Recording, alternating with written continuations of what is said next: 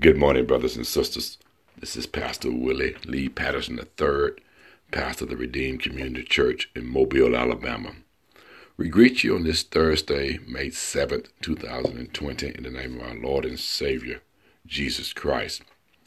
We return to our study in Psalm 40, and we find a twist, or a turn, if you will, in this song, in this hymn. David initially started this hymn praising the Lord because he waited patiently for him and he heard him and he delivered him. But then we run over to verses 11 through 13 and we discover a different tune, if you will. He says in verse 11, "Withhold not thy tender mercies from me, O Lord. Let thy loving kindness and thy truth continually preserve me. For innumerable," verse 12, "for innumerable evils have compassed me about. Mine iniquities have taken hold upon me, so that I am not able to look up. They are more than the hairs of mine head. Therefore my heart faileth me." Verse 13, he says, "Be pleased, O Lord, to deliver me. O Lord, make haste to help me." And so when we read those three stanzas or those three verses, we discover that God had interceded on his behalf early in the hymn, but yet David has enough wisdom to realize that he still has trouble, he still has problems, and he wants to ensure God's mercies will continuously protect him and keep him. He said, "Let thy loving kindness and thy truth continually preserve me." You know, a wise man makes provision for coming dangers. Although we got out of this one situation, the life that we live tells us that something else is around the corner. And so while you're yet praising God for your victory, you're also petitioning him for protection, for continuously keeping you.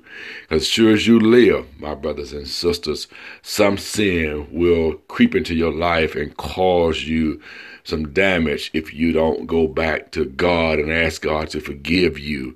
And so he asked God, because he realized that he had many iniquities. As a matter of fact, David said they were innumerable, more than the hairs of his head. So he said, his heart faileth thee.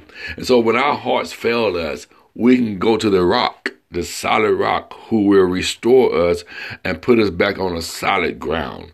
You have to love this hymn because he's praising God for deliverance and also yet asking for protection and provision for other sins and missteps he's bound to make in life. And so he says in verse 13, "Be pleased, O Lord, to deliver me. O Lord, make haste to help me." And so we ought to be asking God to help us. Be pleased, O Lord, to forgive me. God, to correct me. God, to provide for me, to heal me, to guide me. And yes, Lord, to bless me. And so we as believers should be cognizant of the fact that we have not perfected this walk on this side, that the ultimate sanctification, or perfected sanctification, comes on the other side. So at best, we're progressively moving through this journey called life. And so let's be wise like David as we praise God for celebrating him for healing us and interceding on our behalf and bringing us out of trouble. Other troubles around the corner. Have wisdom. Use your wisdom and say, "God, I still need you, God. God, don't leave me down here. Lord, I know there's some trouble. There's some quick saying out there. There's some misguided thoughts that may come my way. So, God, I need you."